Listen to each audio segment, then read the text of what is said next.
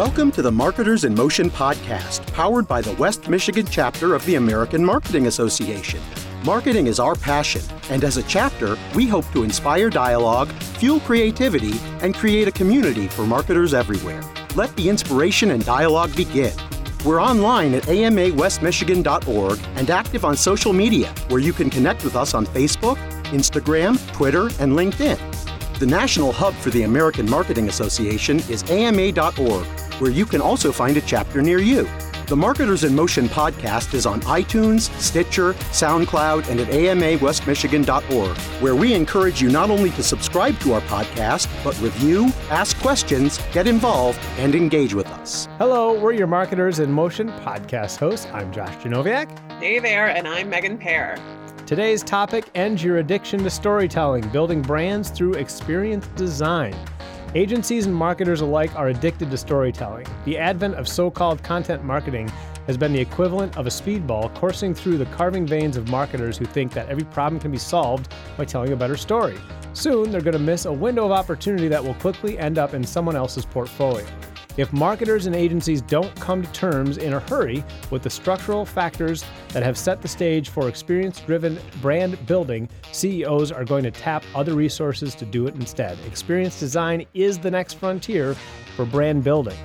You betcha, man. I am so excited for this one, Josh. You know my love for experience design, customer experience, anything like that. So I'm super excited to dive in with our guests today. But before we do, we want to thank our amazing sponsors who, of course, support our podcast and our entire AMA West Michigan season. So thank you to our podcast sponsor, River City Studios. If you have not checked them out yet, rivercitystudios.com. They do recording, mixing, mastering for podcasts, TV, film, radio, and musicians. And I have to say, I've been thoroughly enjoying all of their behind the scenes they've been posting on Instagram lately. So if you haven't checked them out on Instagram, make sure you do that as well. We also want to thank our annual sponsors. Again, without them, none of what we do would be possible. So our gold sponsors, MI Biz and Vizcom Media. Our silver sponsors, PageWorks, Bird and Bird Studio, and Red 66 Marketing.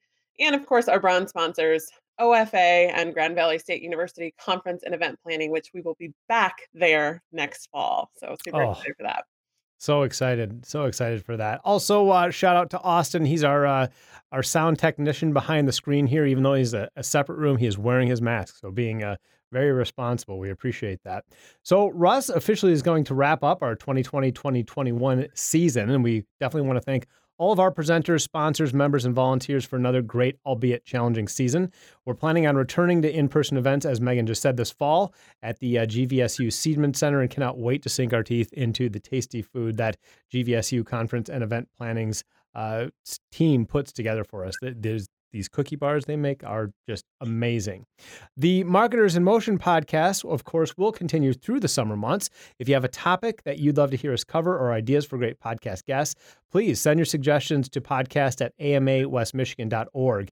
In future AMA members, log on to amawestmichigan.org to join our local West Michigan chapter and just make it official. If you're not in West Michigan, visit ama.org for AMA Nationals information and to find a chapter near you.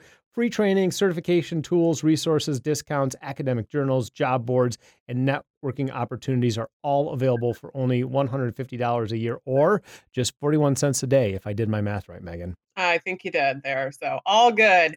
And speaking of all things AMA, we are super excited. Joining us today is Russ Klein himself, the CEO of the American Marketing Association. And I just have to say, he has one of the most impressive bios. So I will tell you, we're going to post this online because I'm not going to go through the whole thing here live on air, but we will post it because I do think it is super impressive and definitely want to make sure you check that out in the show notes. But couple highlights here. So Russ has quarterback teams for many of the world's foremost brand names, holding top marketing and advertising posts at Dr. Pepper, 7-Up companies, Gatorade, 7-Eleven Corporation, Burger King Corporation, and Arby's Restaurant Group. He's held leadership positions with Leo Burnett, FCNB advertising agencies, and he currently serves on the board of PopSockets LLC. I love those things. I have one on my phone. Now he is the CEO for the American Marketing Association, and he is charged with the historic transformation of the AMA to become the essential community for marketers. So, Russ, welcome so much to the Marketers in Motion podcast. Thank you for joining us. Megan, it's a privilege to be with you both. Thank you. Of course. Well, we thought we would start out before we jump into talking about experience design, which both Josh and I are very excited about. But we were also very hungry in reading your bio, and we want to hear a little bit more. Can you tell us about your time, just briefly, in the food and beverage industry? You've done some amazing things. Well, thank you. I have been in and around the food and beverage industry for the preponderance of my career. My career was in the ad agency side, is where I began, and I was fortunate enough to be hired away by one of my then clients, by the then chairman of the board, John Albers, who was putting together Dr. Pepper and 7-Up in a LBO eventual IPO deal. And that really began my journey in earnest as a broad gauge marketer in that space. I'd been on cookies and crackers and other beverages and so forth on the agency side before that. But, becoming a CMO is obviously a different wingspan, over a lot more responsibility. And that was the beginning of my entree there. I spent 8 years rather with some great teammates, and we had a very successful turnaround of the Dr. Pepper 7-Up brands during that period of time. And from there, I ended up working on other brands like Gatorade when I decided to go back onto the agency side for a respite, if you will, away from industry. After our IPO, I was in charge of worldwide advertising for Gatorade. And I worked actually for a little agency at the time, which was consumed by Foot Cone Belding, where I then became the managing director. But that little agency was the agency that did Be Like Mike for Gatorade. Wow. So that kind of put us on the map, and then from there went to work on 7-Eleven as a CMO. I could talk about how 7-Eleven, great company, but an interesting example on maybe someone from the outside thinking it's a consumer-centric brand because it's such a famous trademark. But in fact, its culture is really not a consumer centricity. Its culture is more around operations and merchandising. And so I think it's an important to watch out for marketers who think that they're going to work with a quote famous brand, famous company, and finding out what the real culture is inside that maybe is driving the everyday activity and behavior there. I have nothing negative to say about 7-Eleven, other than to say that was really instructive, for me, and something I try to coach, young marketers on when they're looking at job opportunities. In there, again, I worked on a number of different restaurant brands. Ultimately, I became the CMO and then later president of Burger King. And again, the teams there were incredible. We hired a little agency that nobody had ever heard of in Coconut Grove, Florida, called Crispin Porter Bogusky, that would go on to become the most decorated agency of the 2000s. And so that was quite an adventure with Alex Bogusky and the team there and my team at Burger King. And we really had the good fortune of pioneering a lot of initiatives that everyone else sort of just takes for granted these days, such as the advent of digital advertising and consumer generated content. So we had a number of, I think, very creative and highly recognized successes, whether it would be Cannes Titanium Lions, or whether it would be highly recalled advertising as measured by Nielsen. And so we really, put Burger King on the map in terms of its profile, but importantly, it was the most successful 6-year run that Burger King has ever had before or since. And so that was a wonderful experience. And then also had the good fortune of being involved in getting Arby's Restaurant Group turned around, which has now since been consumed by Inspire Brands. And is a holding company consisting of a number of different restaurant brands. But I've been involved in a lot of so-called turnarounds. In fact, I'm not sure that there is such a thing as a company that doesn't need to be turned around, or an organization. It seems like every organization, that's looking for new leadership, that they invoke the word, turnaround. Rarely do you hear someone say, everything is really going great here, but we want you to come and just inherit it and sort of go golfing, right? So, I've been involved in a lot of change management, and really thought I was a change management expert until I got to the AMA. And my mandate at the American Marketing Association was transformation. And frankly, I was somewhat lazy in thinking that transformation and change management were the same thing. Intellectually lazy, I'll say. And I'm not sure, with all due respect to those who told me my mandate was transformation, knew any different either. And what I came to learn through some, growing pains, and what the team at the American Marketing Association has experienced with me, is that change management is part of transformation, but transformation is something bigger and deeper and more inner, and has to do with your structural capabilities and your business model. And it doesn't mean change management isn't important, or an important skill set to have. But when you hear someone say transformation, widen your eyes a little bit and think differently about what they're really asking for. Well, Russ, that all sounds awesome, and can't wait to dive into this topic with you. But I do want to know a little bit about what makes you tick on the personal side, because it sounds like you've worked really hard over many years. But what does Russ do when he's not at work? Well, in this Zoom world, I think everyone experiences maybe a similar dynamic, which it's hard to actually turn off work.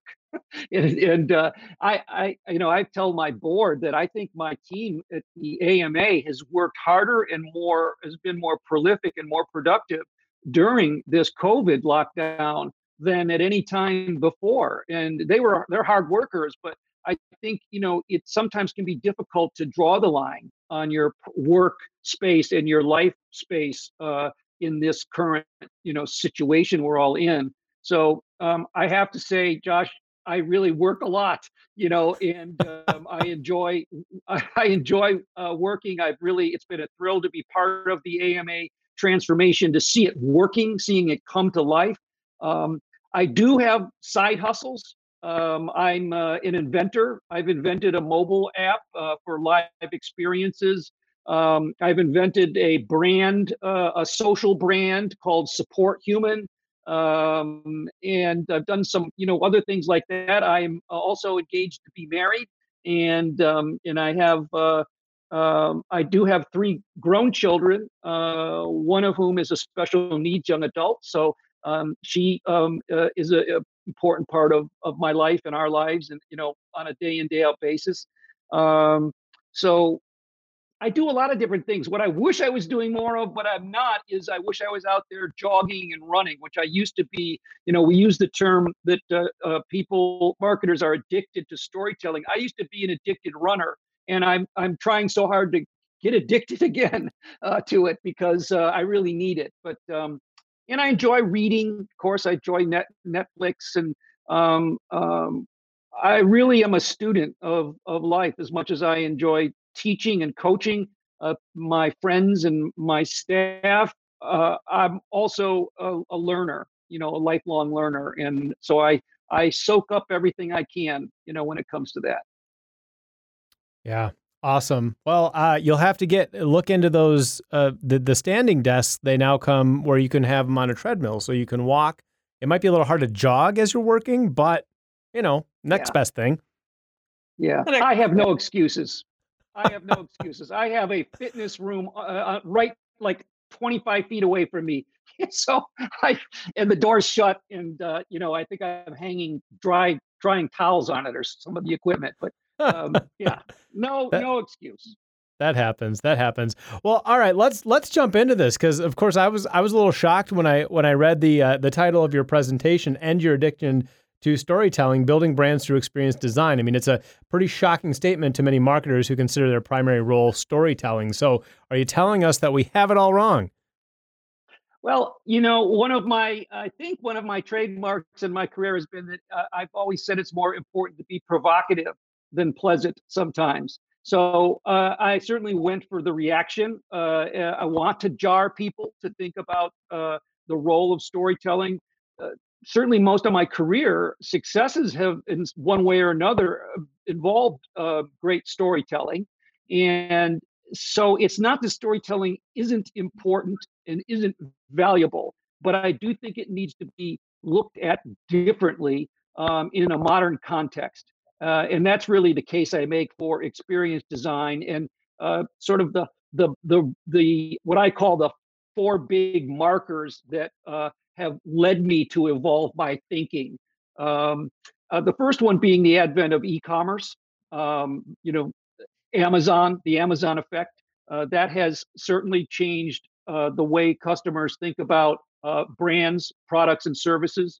And they have really shattered category boundaries when it comes to customer satisfaction. It used to be that in a given category, you could look how your brand was doing vis-a-vis another brand in your category, and that was an important comparison. It doesn't matter anymore. Everybody compares an experience to the Amazon experience. They want everything to be friction free, convenient, low cost, and that now transcends all categories of products and services. And so that was, I think, a game changer in terms of the expectations that are now in the marketplace.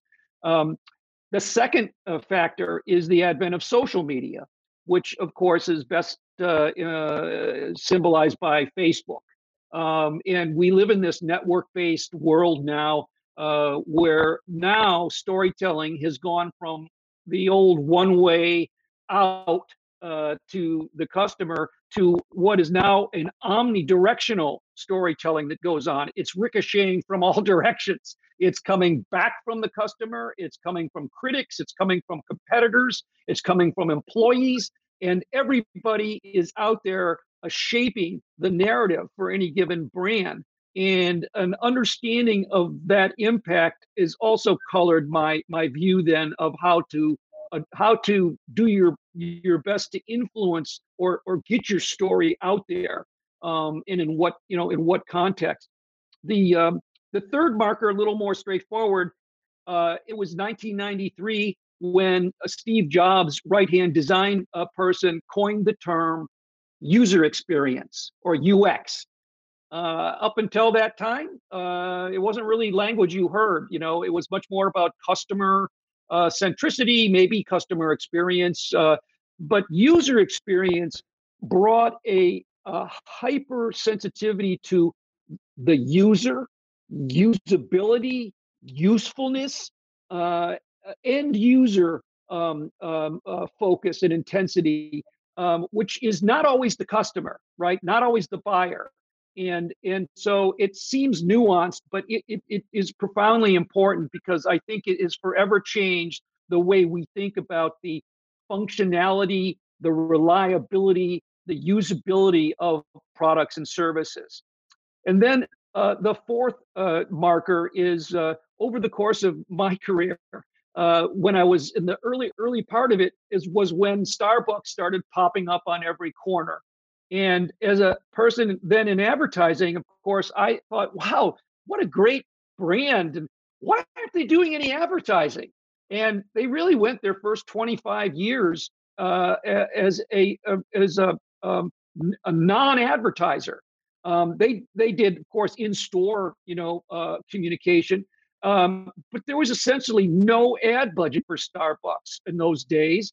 It was very, very small, if at all. Now they do some advertising now, but they still are not what I would consider to be a heavy advertiser for a beverage and food brand that's as large as they are.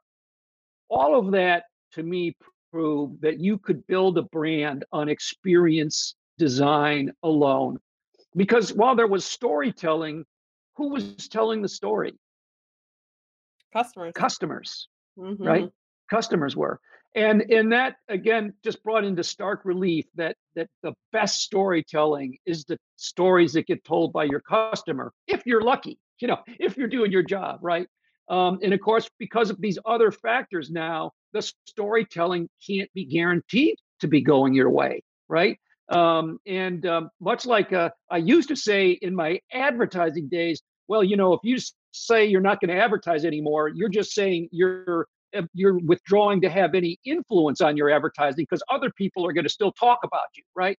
Well, I feel even more strongly about the statement that if you are not intentional about your experience design, that people are going to have an experience anyway.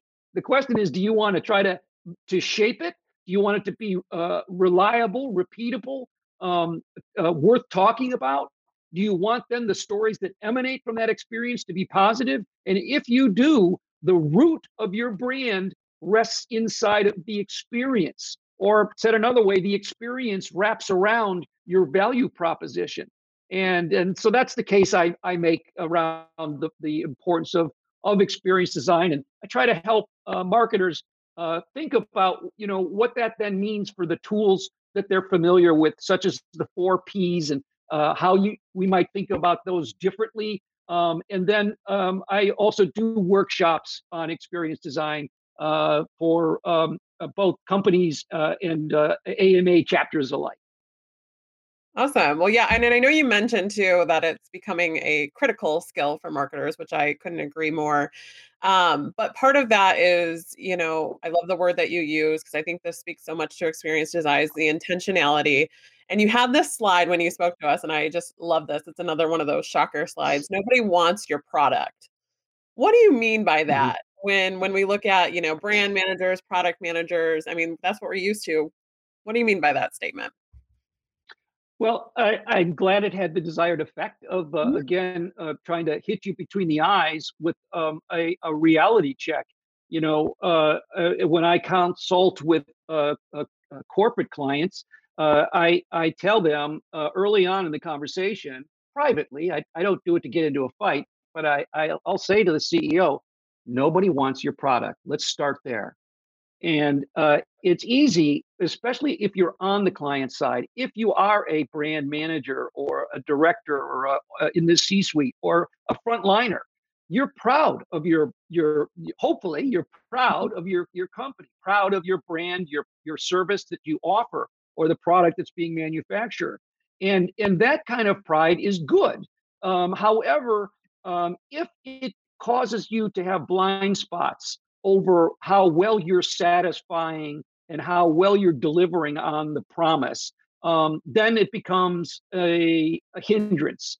And so the example I like to use is that if Henry Ford cared, it had a product orientation as opposed to a solution orientation, he would have become a breeder of faster horses.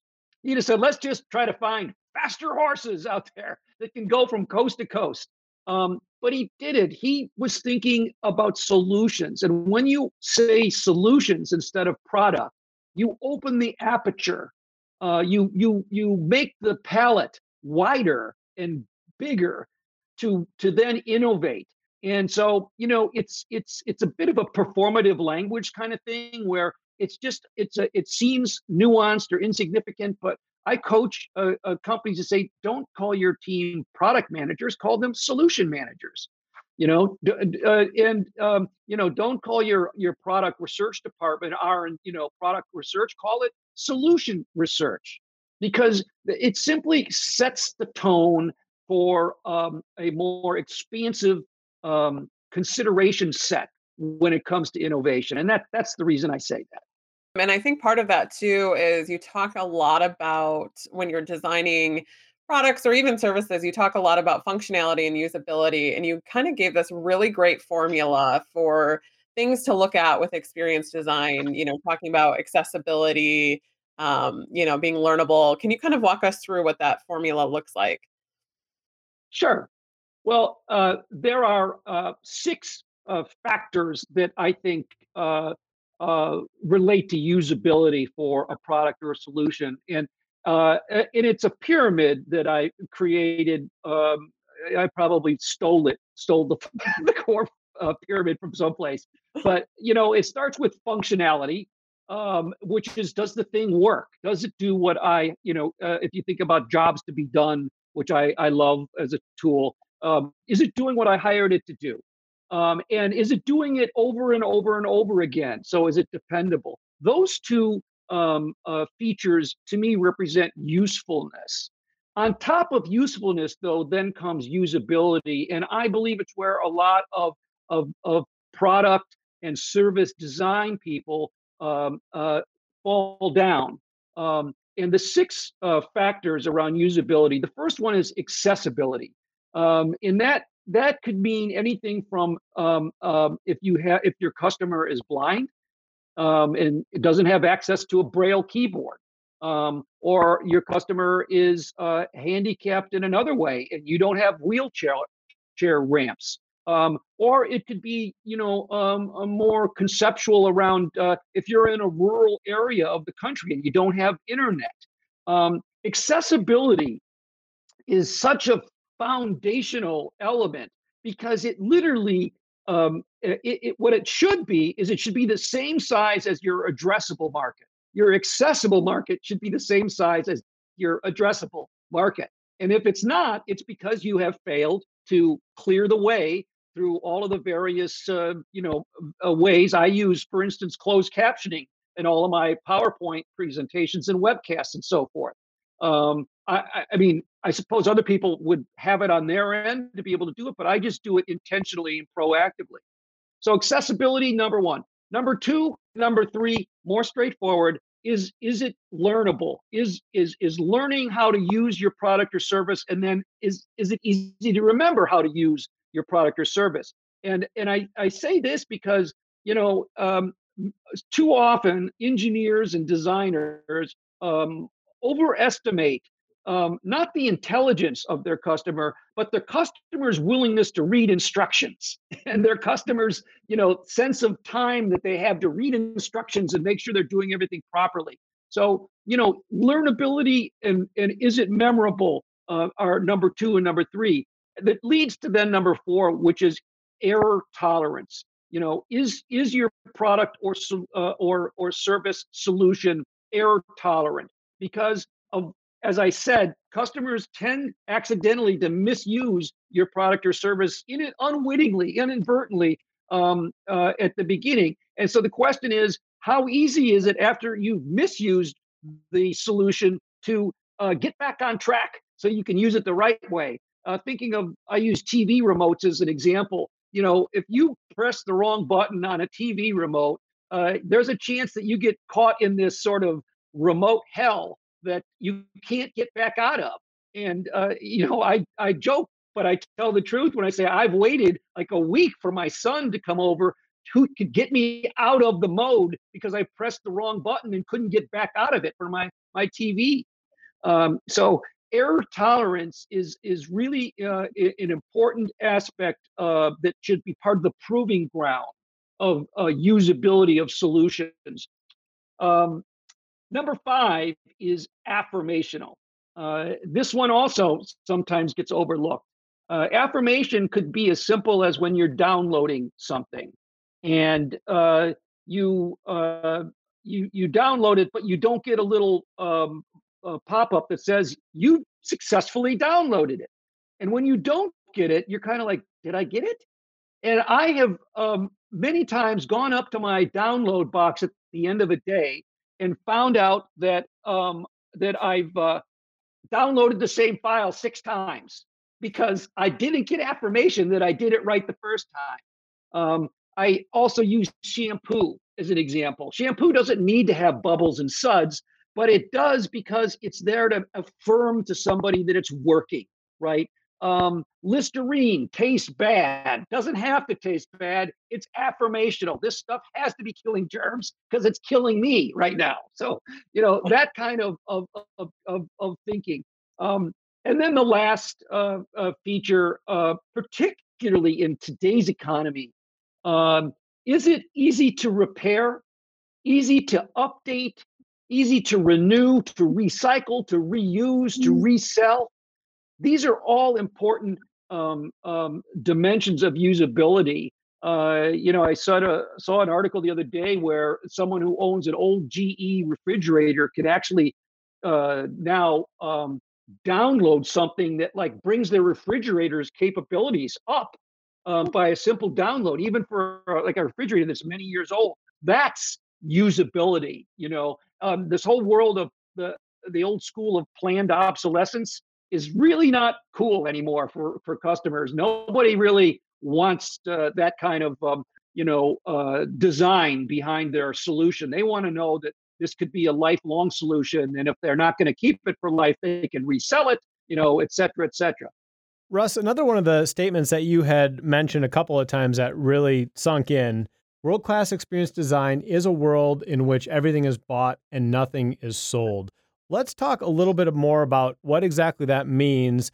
And also, I found it very fascinating when you talked about the originator of experience design, because, of course, my mind went back to brands, Starbucks, Apple, stuff we had already mentioned. So talk about that. And also, again, today, some of the organizations that are doing experience design really well in some of those examples.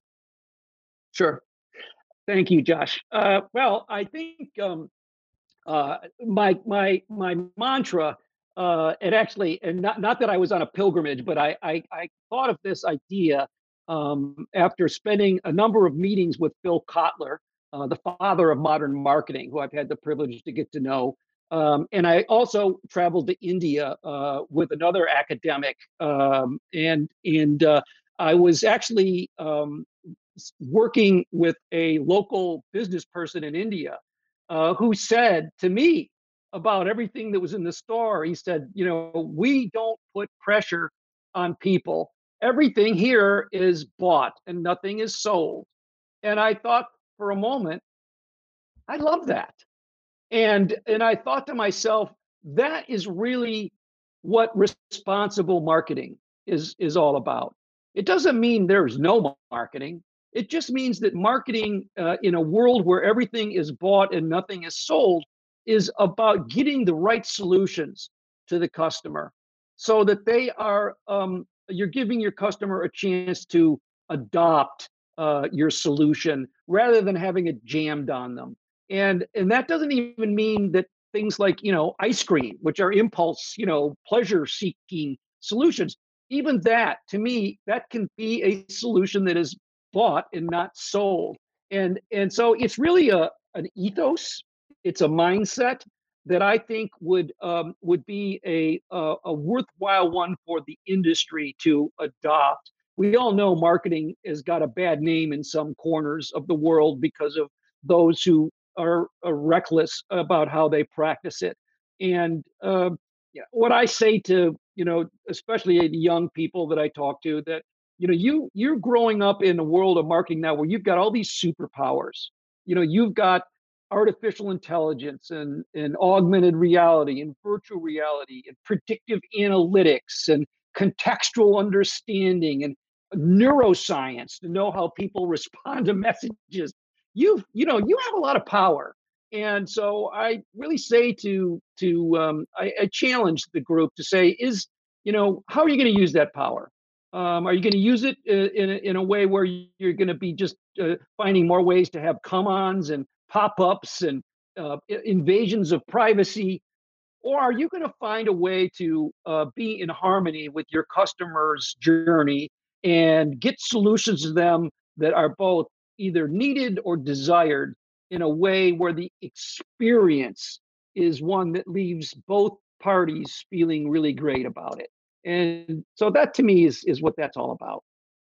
I love that you just mentioned that too, because this is a big thing for me. And you also explained this in your presentation that marketers, especially with experience design, really need to be the voice and advocate for the customer. And I think you just beautifully summed that up of that is how you do marketing, is keeping them in the forefront and designing these experiences that are going to be useful and helpful for them. Yes. So your question, Josh, about the origin of experience design or intentional experience design, it's a little bit of a head fake question because it does send your listeners just say, well, it's got to be Apple, or it's got to be Disney, or it's got to be Starbucks. And of course, all of those are great world class design companies. But actually, intentional experience design began 27,000 years ago in prehistoric religion. And again, not making a case for or against God, religion, denominations, whatever your source of spiritual renewal is your business.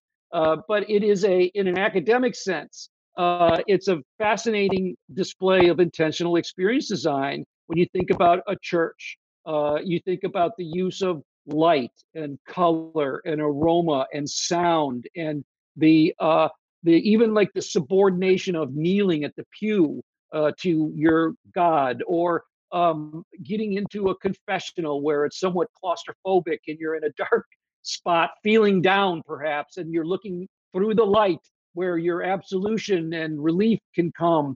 And all of that is a intentional subordination to a higher power. And of course, it's been around, it's been time tested, it's been a very durable, a set of experience designs out there that have lasted eons, right? And so I think that it's as someone who's also got kind of a thing for anthropology and social anthropology, I think it's a fascinating example to learn from in terms of intentional experience design, knowing that from the point of view of a given religion, their goal, of course, is to have someone be fully bought in, and to the extent that they are a ritual. You are a rich, it is a ritual in your life. And we use the word ritual kind of loosely now, in pop culture. Oh, my Starbucks every morning is a ritual, and it is actually. It's what I call a small R ritual.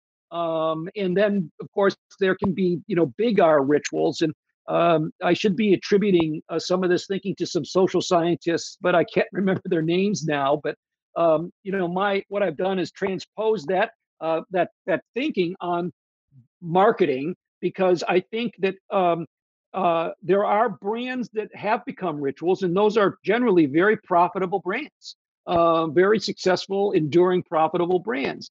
But understanding rituals further can help you. Even if you can't become a ritual, you can become integrated into another thing that is a ritual, or you can position yourself adjacent to a ritual. And so, one of the examples I use is that, coffee every morning is a small R ritual for someone. And if you're an appliance manufacturer and you're trying to figure out, gee, what kind of new appliances can I make? One idea could be to invent a clock radio that is also a coffee maker, right? And so now you've got an appliance and it's making coffee, and you have basically stepped into and integrated a product into what is a ritual for someone. Coca-Cola has just introduced a new product called, I think it's called Coffee and Coke, which again is trying to get at the same ritual. It's been observing for decades. Soft drink companies for decades have been trying to position new beverages, observing how many people drink cold Diet Coke in the morning instead of coffee. And many have tried, many have failed. My answer has always been, well, what's wrong with just continuing to drink Diet Coke in the morning, which is what I do. But Coca-Cola hasn't given up on it, and they've now introduced a product that is literally, I believe, their formula for Coke and coffee in a cold beverage drink. And it's pretty new, so I don't know if it's successful or not, but it's a great case study in tapping into something is a ritual with your brand, with innovation, right? And so, basically the construct is there are small R rituals, tend to be more personal, more informal. The storytelling that emanates from small R rituals tends to be shorter. I mean, we tend to not regale about our coffee yesterday morning with other people, right?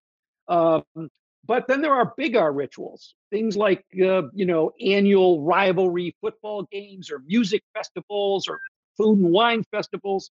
and those are much grander in design. There's a sense of spirituality and connectedness.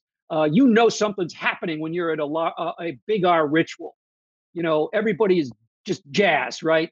And that big R ritual is something that if you're really, really fortunate, you can find a way. Again, how do you integrate your product or position your product next to those big R rituals? And again, a kind of a lazy example would be food and beverage that's available at a football game, right? Because there's a big thing going on there. There's going to be people there. They're going to be there reliably. So how do we get our products in and around those rituals that are taking place? And I think every brand, every service, every product out there can develop solutions that can take advantage of ritualistic behavior going on in the market. And when I say take advantage, I don't even like using those words, but I think, take opportunity with those because I don't mean it in the form of exploiting it. A clock radio that makes coffee does something that's really good. It's not really, it's not exploitative. But and so, I would always say, go back to C number one when it comes to a world in which everything is bought and nothing is sold. If you're looking for your moral compass on things, but that's how I really see ritualistic behavior being really a friend to brands out there if you think about it the right way. So you're a Diet Coke ritual. You said Diet Coke, right? That's yours. Yes. I am a coffee and smoothie ritual morning. Josh, what are you? I'm definitely coffee, and I'm thinking, I don't know, there could be an argument that might be a big R for me. Yes. Yes. Yeah. It's just associating exactly that smell, that taste. It starts the day. I mean, that sets the pace for the rest of the day. That's a big deal. That's a good point. That's a good Josh, point. you're exactly right. You're exactly right, Josh. It is, and that's the kind of abstracting that a good smart marketer would do. They would say, are we sure this is a small R ritual to our customer or our design target? Maybe it is. Maybe it does figure more importantly into their life like it does for Josh. So that's a great point. Now, Russ, you also mentioned there was a golden rule: remove friction first, boost positive opportunities later. And then if I have it right, you also said, you mentioned that fewer than 2 in 10 people begin solving problems by subtraction versus addition. So how can we get into the mindset of subtractive versus additive solutions? Right. Yes. Well, it's why that painkillers are easier to sell than vitamins, right? People will pay more and they'll move faster to get their hands on a painkiller if they're in pain, right? And it doesn't mean vitamins aren't good and important, but that is a good golden rule for experience design. And, the insight around how few people actually begin solving a problem through subtraction, I think is fascinating. What it really takes for me, it's a little bit like unconscious bias. The best way to fight unconscious bias is mindfulness, right? And mindfulness is the same thing that you use to fight, trying to maybe gild the lily, as they say, or add things into the mix to make them more complicated or more fussy. You see apps like Virgin Atlantic's flight booking app. It uses 3 features. It could have used 100 features, but basically, it's your boarding pass, it's your flight alerts, and your check-in. That's it. And it doesn't give you a bunch of bells and whistles. And so when you go into a brainstorming session, right, what is the bias right away? You better come up with something. Don't come to this meeting if you're not going to come up with something, right? So what do we begin doing before we've even stepped in the room? We're adding things, right? So next time, try to have a brain subtraction meeting and say, we're going to go into this meeting and we're going to look at our solutions that we offer our customers and our value proposition and see what could be better if we remove something. And again, it's a mindfulness, I believe, that will put you immediately in position to come up with some fresh ideas and some ways to remove friction and create a clearer value proposition. I think the person, and you mentioned Disney in your presentation, but they do that so well. And I've personally attended one of their experience design courses, and just again, the intentionality, the just looking at every single detail to make sure that it meets their brand promise, which is, creating magic. How do marketers even get to that point? How do we start to think around, over managing, being intentional, and looking at all these aspects in design, if this isn't something we're used to? Right. Well, I think it is it's I guess the first point that makes this whole case is that it takes the intentionality, right? It takes that first step to say we're going to be intentional about our experience design. It has to start at the CEO's office, or at least get CEO buy-in, and it has to get cross-functional buy-in across the C-suite.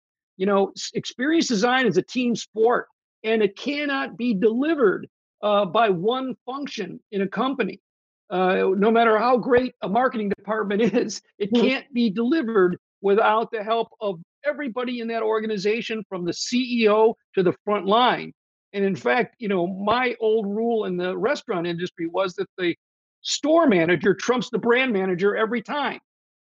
Because if you don't, you may have your great plans up at headquarters, but if you have not communicated, aligned, inspired your front line, they will make a great idea fail. And conversely, if you have communicated, aligned, and inspired, they will take a mediocre idea and make it magic, right? So it is so critical to build a co-creative, design, an experience design. Number one, with intentionality, understanding all the stakeholders involved needed for it to work. And then, from an actual process standpoint, I like to point people to a picture of a dirt path. And some of your listeners may or may not have heard of the Oregon experiment back in the 60s, when University of Oregon built a new campus, a big part of their campus, and very insightfully did not put sidewalks in for a year. They waited for a year until there were dirt paths that were formed, and then they paved them. Smart. That is the essence of experience design right there. That is what we would call designing for experience, not designing experiences. The sidewalk that runs along dirt paths is what happens when someone designs experiences. That's what you get. And if you're really great, your sidewalk will be the right place where people want to walk. But if you ever see a dirt path anywhere, you can just immediately say, well, whoever designed the sidewalk failed. They failed to find the path of least resistance. And so the customer went and found it for themselves, right? And so there is the equivalent of a dirt path in every customer journey for every product and service imaginable. And so your job as a marketer and as an experience designer is to find that dirt path and design for it, which means pave it, plant flowers next to it, but work with it. Don't fight it. And that's really the key. Well, speaking of dirt paths, before we wrap up things, I thought this was a really interesting aspect of your presentation. What does experience design look like in a post-COVID world? Where are we going next? Well, based on what I can see, and I'm again a student of these things, just like you and Josh are. I follow a lot of different thought leaders. One is Jay Walker Smith, who is this year's Parlin Award winner, which is the most esteemed award an academic can receive for their impact on industry. And Walker is the chief knowledge officer at Kantar. And he does a great presentation you can find on ama.org around what will and won't change in a post-COVID world. And he talks about three big forces. One, the force of human scale. The second one being risk aversion. and the third being hygiene.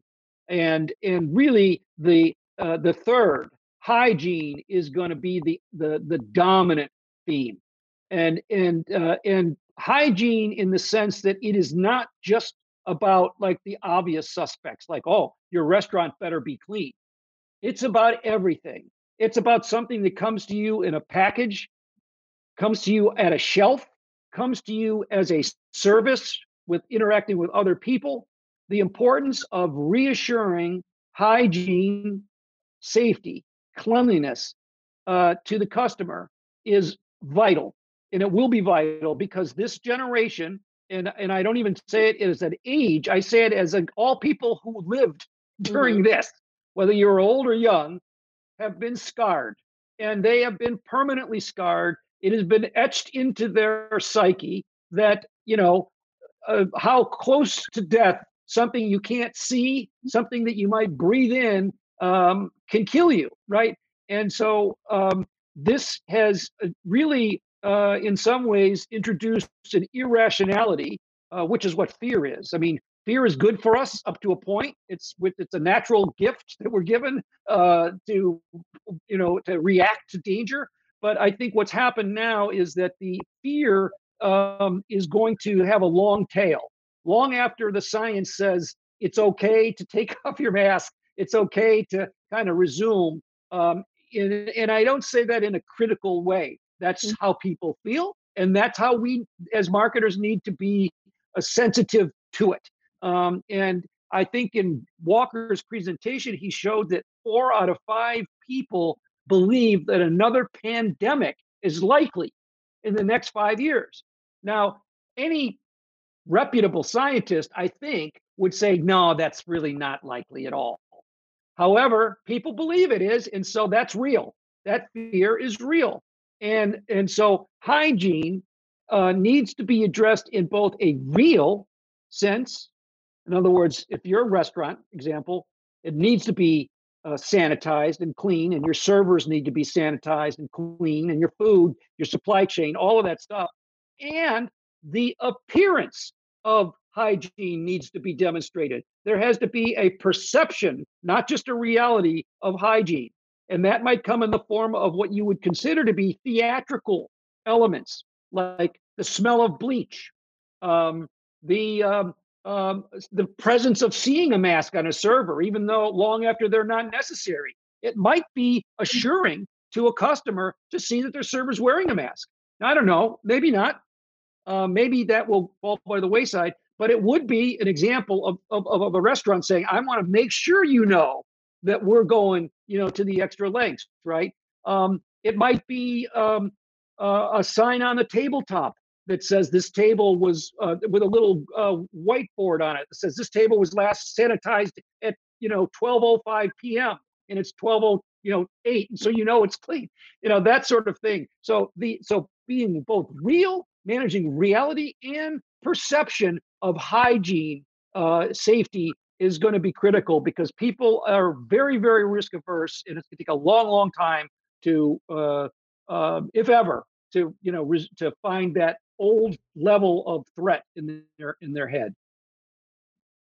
Yeah, and that goes back to your affirmations of smelling the bleach. I mean, knowing that that's clean, knowing that that effort's been made. And I like that you also mentioned too the perception being the reality, because when you work on experience design and a lot of organizations as well, what they think their image and their brand is can be perceived as something totally different on the other side. So I think there's that disconnect that can happen, and making sure that you are aware that you're listening to your customers and that you know how you're being perceived, because whether you think you're portraying that way or not, people can be seeing it totally differently. So awesome. Well, thanks, Russ. Is there anything that major topics that we missed out before we end up with our last couple of questions for you?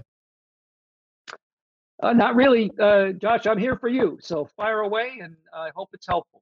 All right. Well, yeah, our ending with why questions. And I think we got a good answer from you and good indication of what you're going to say on what is your why when you started out and just talking about what you do in your spare time and how much spare time you don't have because you love your work. So off of Simon Sinek's TED Talk, what is your why? What makes you tick, and what makes you who you are?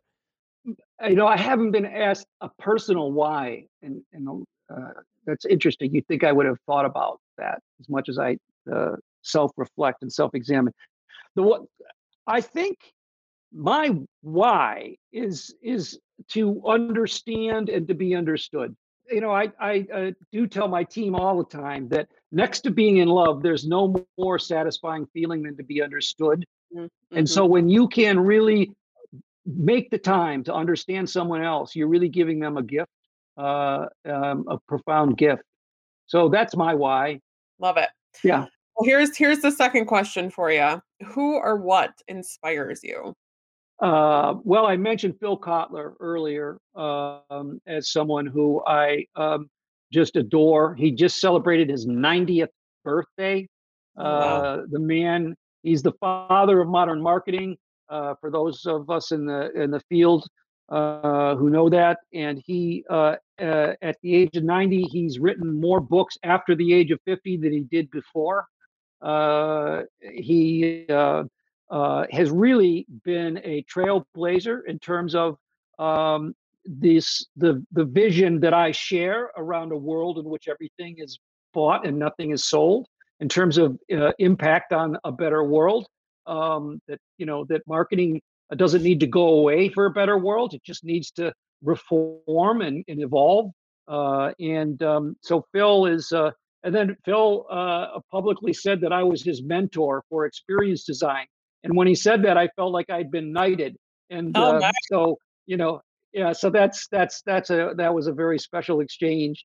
But I would say when I think about what really gets me going is when someone just finds the right words. I think I'm a junkie for frameworks and organizing principles. And Phil has that ability to levitate above the situation and see all the dots, and find the opportunity between the dots, and that's that ability, and then to express it, finding the right word. There's a French term, mot juste, which means the right word. And so I try as vitally as I can to find the right words when I write, when I speak. Probably didn't do a great job of quitting myself of that today here, but I do love trying to find the right words, to get an idea across. Well, you definitely found them today. We thoroughly enjoyed your chat, and I love Phil's books, by the way. So I totally agree with you. He's written some really powerful marketing books. So to our listeners, if you haven't checked him out yet, definitely do that. Well, and we'll definitely note that in the show notes of the podcast on our website, and that will lead into the next question. And since you are a reader, you don't have to limit it to just one, but we typically ask, what's your favorite book and or podcast if you like to consume audio versions of the things that you would also read. So again, feel free to give us a few, give us your top 5. Well, that could be a sensitive territory because I read from one end of the spectrum to the other on politics and listen.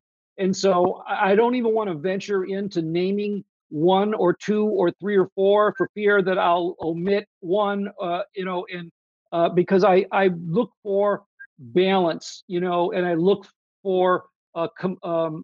for complete perspective on things, and that's important to me. So my favorite book of all time is Count of Monte Cristo, and there are some people who think it's a story about vengeance. I think it's a story about justice, and but I just loved that book. It changed me, kind of. It sort of elevated me after I read it, and I'm not, it's probably there's a psychoanalytical project there, but I'm a big consumer of daily bites of stuff. So I read the daily AMA, my AMA Daily, which is a daily newsletter that's artificial intelligence and personalized, and it's free. And so I love reading that, and I love scanning all of my different news feeds, and I tend to, like I say, consume a lot of policy and political stuff, like I say, across the board.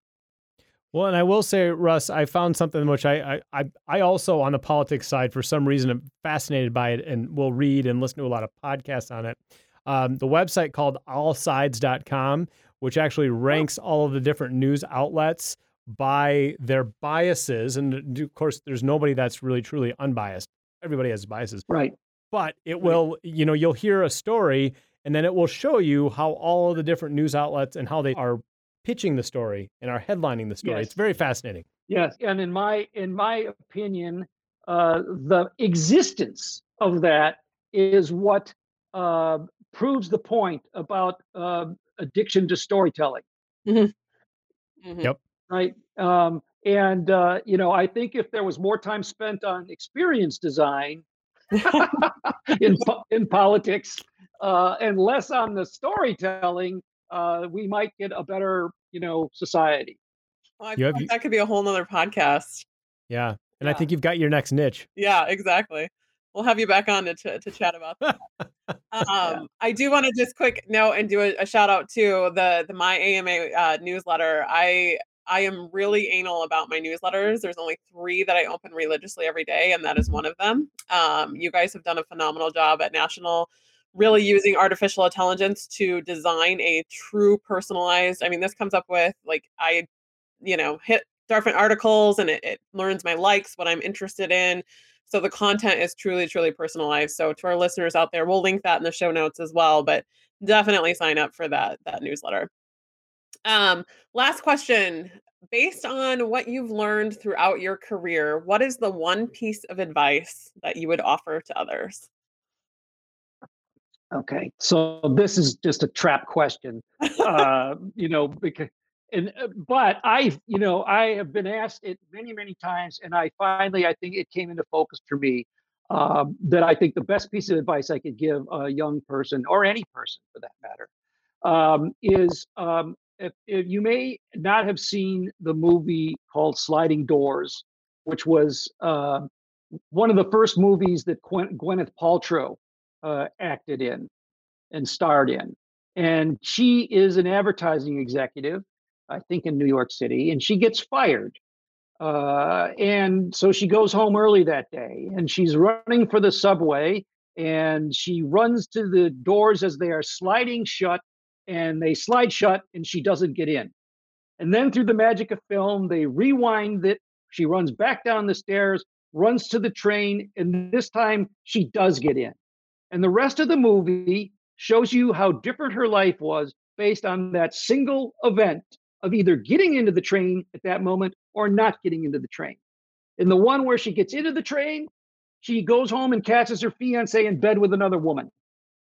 And the one where she doesn't get in the train, she ends up marrying the guy. So right off the bat, you can see the vectors, how the vectors change based on a single event. And I think there's been a number of different, concepts that have tried to speak to this. The book Never Eat Lunch Alone, same kind of idea, which is put yourself out there. That you may not be able to control the outcomes, but you can control your at-bats, right? Or in baseball, right? You can't control how many hits you're going to get, but if you make the team, at least you're going to get up to bat, take your at-bats, and everybody's going to have a different batting average. But the fact is, you will get your hits. And so the more you put yourself out there, the more hits you're going to get. And then you can, navigate those hits as you like. But to understand how profoundly different your life is based on whether you get into a train at a single moment should make you mindful of how epic every decision you make is. And so my advice is, for people who are kind of sitting on the sideline, if you're down or depressed, which I have been in my life, and you're, it's like, I don't know what's going to happen, what I'm going to do, or get out there, go get on the train, right? And just don't undervalue every move you make, because it could be the move. It could be the move that changes everything. What a great way to wrap up, man. Yeah. Get out Perfect. there, get on the train. I absolutely love that. Well, thank you so much for joining us today, Russ. It's been an absolute pleasure. It's always great to hear your insights. I love when you speak at the AMA conferences and share your insights with everybody. We always ask this though, if our listeners have questions, want to get in touch with you, where can they reach you? Well, my personal email is rklein@ama.org. I'm happy to hear from anyone. You can reach my assistant, Callie Olowinski, at KOLEWINSKI at ama.org. And, want to schedule a call or something. And if there's someone I can be helpful to folks out there, especially if you are an AMA member, it would be my pleasure. Wonderful. Anything new and exciting, by the way, with AMA coming up that anything you want to share with us? Tease us, tantalize us. Oh my! Well, we're going through, as you know, Megan, we're going through a transformation, and transformations are much deeper, as I said at the outset, than simple change management. And some transformations. There was an article in Harvard Business Review recently that said transformations can take up to 10 years, and we're in about year 5 of our transformation, and we're really starting to see the green tips now of what has been a structural shift in the AMA model. And so the best days are ahead. In the meantime, our membership is growing, our retention rates are growing, our financial health is growing, our AMA journals are growing in impact and reach. So there's a lot of good momentum going on at the American Marketing Association. And I think especially as we get back into a somewhat more normal cadence, that the AMA is looking forward to, kind of exhaling and spreading our wings with our communities again. Yeah. Well, that's so great to hear. Lots of exciting things have happened, you're right, in the past 5 years. It's great to see all that has come on the horizon. And one day we will join you back in Chicago for the big leadership conference, which is always fun. It's our favorite event. Yeah, you're always welcome. Yeah, come see us at the Prudential Plaza. The AMA Support Center is there. It's built for our guests, for our customers, our members to come by, have a cup of coffee, power up at a workstation. We'll get you a conference room. Love to say hello. Well, and that said, Russ, I must commend you, AMA National, all of the AMA chapters for another awesome leadership summit. Even though it was virtual this year, you guys did a great job with the online platform you had, the utilization of your cool little app where we could have applause and laugh during some of the speakers. And I'm always inspired when I walk away from that, just by talking with so many like-minded individuals. And I really get a lot out of, especially those breakout chats where you can just talk to other members about what are we facing, and going back now into programming virtual and hybrids, and how do we do this, and just being able to talk to people about that. So once again, another great summit. We flexed, we had a great time, and hopefully next year we'll be back in person.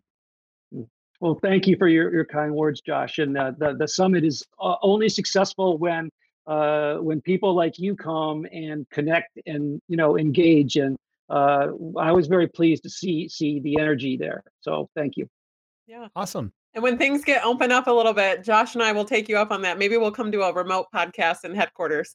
Yeah, absolutely. God, we'd love to have you. Absolutely. You can come hopefully say hello to Nacho. Yes. And yep. Little Nacho. I think I got a call from the hospital while we were talking. So hopefully he's out of his anesthesia and all that. Go pick him up. Well, all right, we will let you go so you can go see if Nacho's good. We hope so. Sending best wishes to Nacho. But again, thank you so much, Russ. We really, really appreciate it. My pleasure. And of course, we got to say thanks again to all our 2020, 2021 presenters, sponsors, members, and volunteers for another great season. We are planning on returning to in-person events this fall at the GVSU Seidman Center. Stay tuned for updates on the 2021-2022 lineup of speakers and topics. Log in to amawestmichigan.org to join our local West Michigan chapter.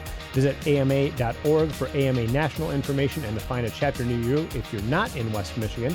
For free training, certifications, tools, resources, discounts, discount academic journals, job boards, and networking opportunities. They're all available for only $150 a year, or again, just 41 cents per day with your membership. Lastly, we want to hear from you. What content are you loving? What do you want to hear more about? Let us know with a quick email to podcast@amawestmichigan.org.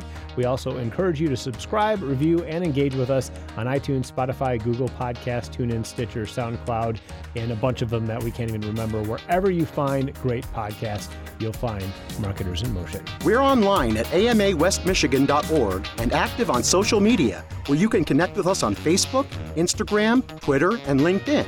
The national hub for the American Marketing Association is AMA.org, where you can also find a chapter near you. The Marketers in Motion podcast is on iTunes, Stitcher, SoundCloud, and at amawestmichigan.org, where we encourage you not only to subscribe and share our podcast, but review, ask questions, get involved, and engage with us. Don't forget, important links, content, and resources will be included in the show notes for this podcast. Thanks for listening to the Marketers in Motion podcast, powered by the West Michigan chapter of the American Marketing Association. What will you do with the information you learned today? Be inspired, be creative, be bold. Set your marketing in motion.